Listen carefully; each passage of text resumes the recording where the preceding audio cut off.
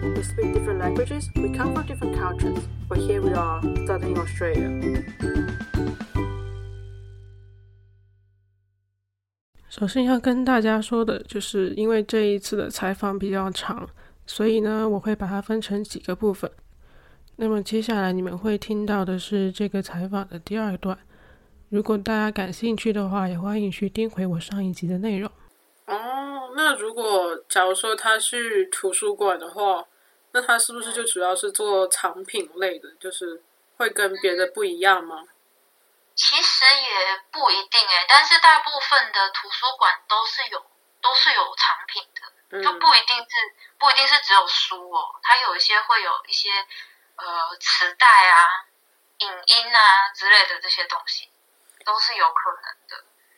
对，就其实是要看说你去实习的这个单位他要派给你什么样的任务。对，但是重点是因为它是有学分的嘛，所以你实习完之后，重点是你交上来的这个报告是要跟我们的学习是有关的就可以。那要是没有关的话，那是不是就挂掉了？我也不知道但目前我没有看到有人挂科。应该要挂也会很难吧？对，我是想起来我之前有去澳洲国家图书馆，然后借那个 microfilm， 就是那个微缩胶卷那样的东西。对。然后就是很费劲，就是他会说我要看那一卷，它是有很多很多卷的，所以他是说你只能够借说一部分出来，他不可能说全部一套拿出来给你看。然后我还不会用他那个机器，我还让那个人教我怎么用，然后我就在那里一页一页的翻，超辛苦的。那个机器现在已经也蛮少见的因为现在也没有什么微缩胶卷了呀。对啊，因为就是为了特定的一些产品，特定的一些才会有那个微缩胶卷可以用。对，那就是时代的眼泪的感觉。反正我当时就是真的是在那里一页一页的看，然后你还要放大说，因为它有的可能说一页有蛮多字的，然后你还要去看说那个字符不符合你要找的那个资料。我觉得当时我真的看得超辛苦，我可能一个下午我好像是待了一个下午吧，然后都没有看完一卷，就是只看了超夸张。它一卷是很像一本书这样子吗？可能是那种册子一样的嘛，就是它不是说一本书的微缩胶卷，它是说不同资料整合在一起的一卷。所以它可能就很辛苦对，所以它可能这一页是一个文件，然后下一页是一个什么账目，然后我就在那里每一页都要看标题，然后看一下内容，而且它还没有说那种关键字搜索。对，它就是比较传统一点。对，然后我在那里坐了一个下午，我应该是因为它是10点钟开门，我好像是10点半左右过去，然后中午吃了点东西，就在那里坐到闭馆，我都没有看完。我都没有看完一卷，到后面我都放弃了，我只能跳着看。因为实在是太多了，根本就翻不完，它真的是太多了。我记得其实 ANU 原来那个 Shiftly Library 底下也是有那个那个地下室，以前是有那个微缩胶卷那个机器的，但是因为地下室被淹掉了，所以那个机器就没有了。可是那个 Menzies 是有的。对， Menzies 一直还有在。因为我有在那边看过，就是我使用过。真的就是为了要做一个报告啊，然后就只有微缩可以看，所以我去借了，还蛮有趣的。那是我第一次用。你那个内容多吗？就是一本研究报告吧，可能有100多页吗？我记得我看的那个是我那个应该是东印度公司的那个档案。然后它好像是英国有一份微缩胶卷，澳洲有一份微缩胶卷，这样，所以就是没有那个纸质的，它就只能是微缩胶卷。然后当时因为我看的那个也是，就是好像就只有那一卷。对，然后当时超夸张，他是推了一个小推车给我说这个是你要的。因为当时我不太确定说自己应该借哪一卷嘛，因为它好像有10几20卷这样，然后他就说，因为这个量很多，所以我们不可能让你借阅说全部出来，你就只能借可能7-8卷，一次7-8卷这样。然后就推这个小车出来给我，然后就说就拿这个坐着看吧。真的是很好玩，因为而且我根本就不会用微缩胶卷，我还要那个人给我演示说怎么看每一页的这个怎么去挪动页面，然后什么的。因为现在人应该就不会用啊。就不会用啊。不需要会用的感觉。就是只有我们这种人文学科的才会偶尔需要去研究这些老资料。对，我记得 ANU 的那个 Schiffer Library， 然后它楼下还有那个窑的那个书架。窑的书架就是它不是每一个书架都是排的超密吗？对，然后你要去摇那个书架，然后留出足够的空隙让你可以进去的。对对对，我当时那边超喜欢玩那个。我超喜欢去玩那个，可是后来没有了，然后就只能去Menzies 摇。好，那最后，你现在在哪里工作呢？方便透露一下吗？我目前的工作就是我刚刚有提到那个澳洲国家原住民研究中心，它的英文叫做 IATSIS， 是 Australian Institute of Aboriginal and Torres Strait Islander Studies 的缩写，叫 IATSIS。然后它是一个以澳洲原住民研究和典藏为主的一个国家机构，所以一般的大众可能对它会比较陌生一点。然后它主要的藏品就是跟澳洲原住民相关的书籍啊、出版物、手稿、照片、影音。然后我们主要接触的人就是研究者，还有原住民群体。那当初我是申请到了这一个单位去实习，就是我们刚刚讲那个学校提供的那个实习学分，我就来这边实习。后来就让他们签约，变成就是 contractor， 就是约聘人员。然后目前在那边已经待了1年左右的时间啦。然后我的主要任务就是研究这些藏品，我主要是研究手稿。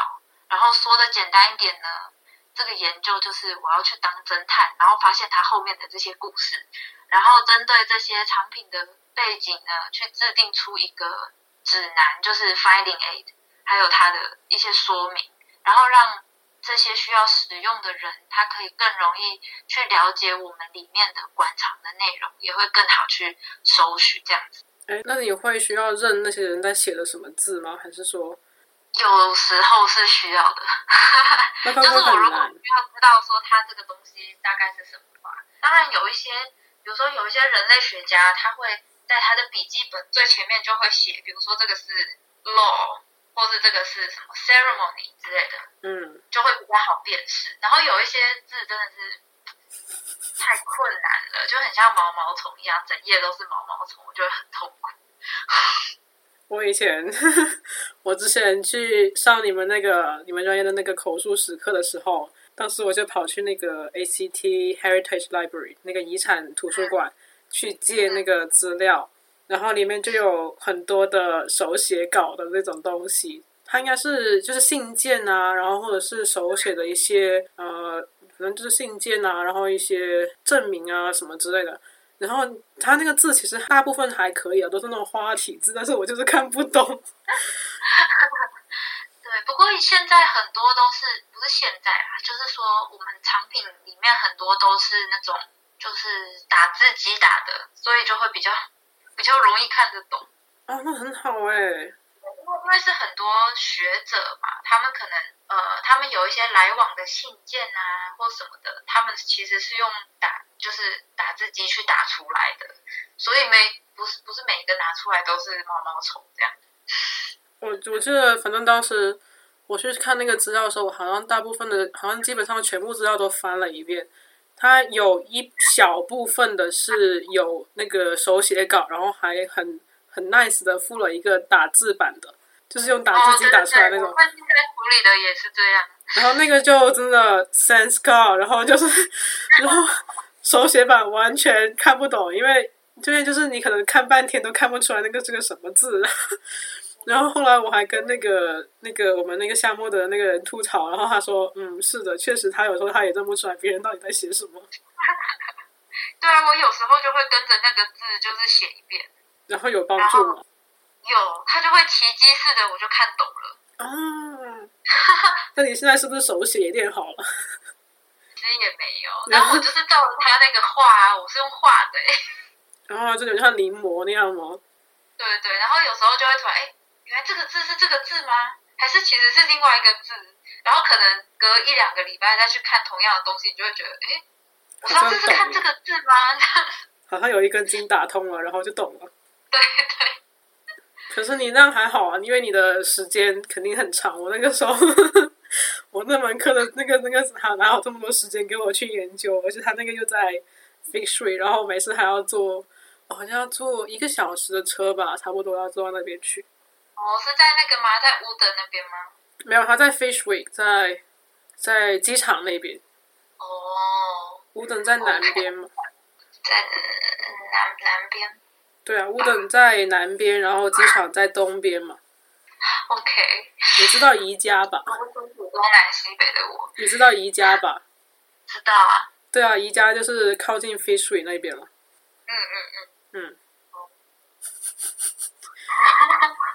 对，我就记得当时真的，就因为平时又要上课，就只能周末去，然后我就是要早早的起来，然后在那边抱着我的电脑，然后那周围好像又是那种鸟不拉屎那种工业区，超惨。然后我还要自己带点什么东西去吃，不然的话，太惨了。然后下午又要坐差不多1个小时的车回来。不过那个还好，是可以直达车，就一直坐到 Civic， 然后我再走回来，走一段就好了。那还可以啦。我觉得就是一个很特别的经验。我觉得不是每一个学科都能够经历到这种事情的。对啊，我就觉得每次上你们学科的那些课的时候，我就觉得我的事情好像好多，一下子又要去。对，我之前跟你上那个策展那门课，就是今天要去找这个人采访，明天又要去上课，然后后天又要去策展。对，但我觉得好处就是你可以接触到很多不同的资料的类型。对，我就觉得我当时上你们的课，觉得虽然说事情很多，但是真的还蛮有趣的。那些学的那些课，就是实践性很强吧。对啊，像这门课就是专门1学期就要把这个展给生出来，然后就是从无到有，然后后面还要把它你布置完了之后，然后还要把它再拆掉了。对啊，所以我就觉得其实这个专业真的是一门很实际的课，虽然对其他的学科来讲可能听起来还是有点漫无边际，但是其实它蛮实际的。那这就涉及到了我们下一个问题，你觉得这个专业好找工作吗？我觉得吧，这个专业如果你要找那种完全相关的，它其实是不太容易找工作的。而且因为第一，我想是因为这样子的工作跟澳洲当地，我是说在澳洲找工作的话啦，澳洲当地的历史跟人文是跟这个工作比较有关系的，所以他们会倾向于雇佣澳洲人，或者是他会直接限制说需要有澳洲公民或是 PR 这样。那第二个困难的点是你根本看不到那些工作，因为你在求职网站上面你找不到一个相关的分类，因为大部分它不是会有一些比如说 marketing 啊，或是什么 engineer 对相关，但是找不到一个相关的分类是跟 archive 或是 museum 这种完全相关的，所以这些工作机会呢，它可能都隐藏在一些看起来不相关的分类里面。不过我也有看到有一些工作，它会特别强调员工的多元化，所以如果是比如说不同文化背景的人，他可能在这方面就会比较吃香一点咯。对，但是总体来讲，我觉得在澳洲是比较不容易找到直接相关的工作的。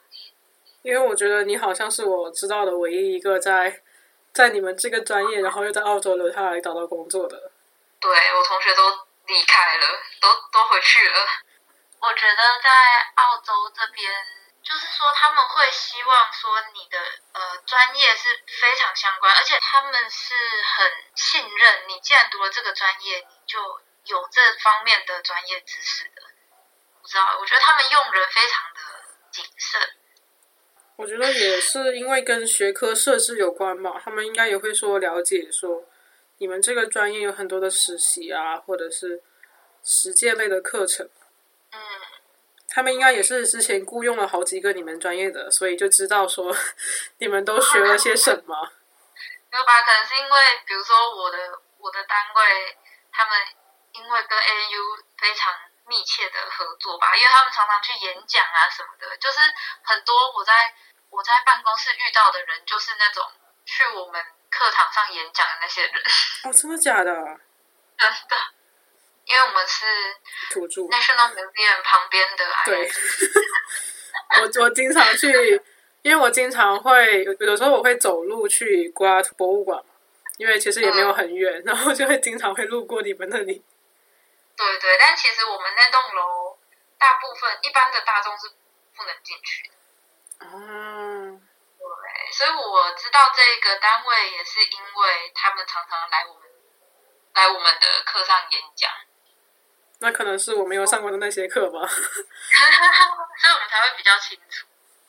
对，因为我上过那些课，好像他们演讲的人都是比如说那个Mount Stromlo 的那边的，或者是好像就是口述史那一门课请的人比较多。对对对。然后好像之后上 Adele 的课的时候，他是不是还把那个 Katrina 别的专业的那些老师给拉过来？然后那之外，就好像没有见过别的来宾。因为你如果是上，比如说archiving 之类的，或是一些什么 concept 之类的那种课，有时候就会请 ISS， 或是什么原住民典藏之类的这种课，他就会特别请 ISS 的人来。对吧？可能属性就不太一样吧。也可能吧，因为毕竟你们是比较注重馆藏啊，或者是文献啊这种。对对对。那你们好奇，你们单位会有说也会有口述史这一方面吗？还是说大部分都是典藏这样？好像是有的，就是我们是有很多的影音、录音的这些典藏，然后同时像研究的那一个组，他们也会去进行研究的时候，也会有一些就是 oral history 的东西。对。那假如说你们会说大众可以摄取吗？还是说必须要特定的人去申请才可以现场看到呢？其实我们的产品分了非常多的种类，但是主要都是我们一个最简单的就是它是 open access， 就是大家都可以去用的。然后有一种是它是 restricted， 就是因为我们通常会询问相关的原住民群体说你觉得我们要怎么用你们的这些资料，因为这些资料都是从他们那边收集过来的嘛。我们就会问他说，这个有一些它是比如说只有男生可以看，有些只有女生可以看，有些只有某些群体可以看，有些只有某一段年龄层的人可以看，就是它其实分得非常非常的细，但是我们分的那个依据都是原住民的群体他们怎么样去定义这些产品，就是去制定的。就是说算是当事人的意愿这样。对对对。那很好耶。就是可能我们的分类还会跟其他的机构有点不一样吧，因为我们真的是完全就是原住民为主的，所以他们在这一方面的努力做得特别多。好，那今天非常感谢 Mandy 来给我们揭秘博物馆与遗产学这个专业。还想知道更多关于澳大利亚的事情吗？欢迎你们来到我的脸书、推特和微信公众号图澳留学记，提任何关于澳洲和学英语方面的问题。我们下期再会。好，那么以上就是这次采访的第2个部分。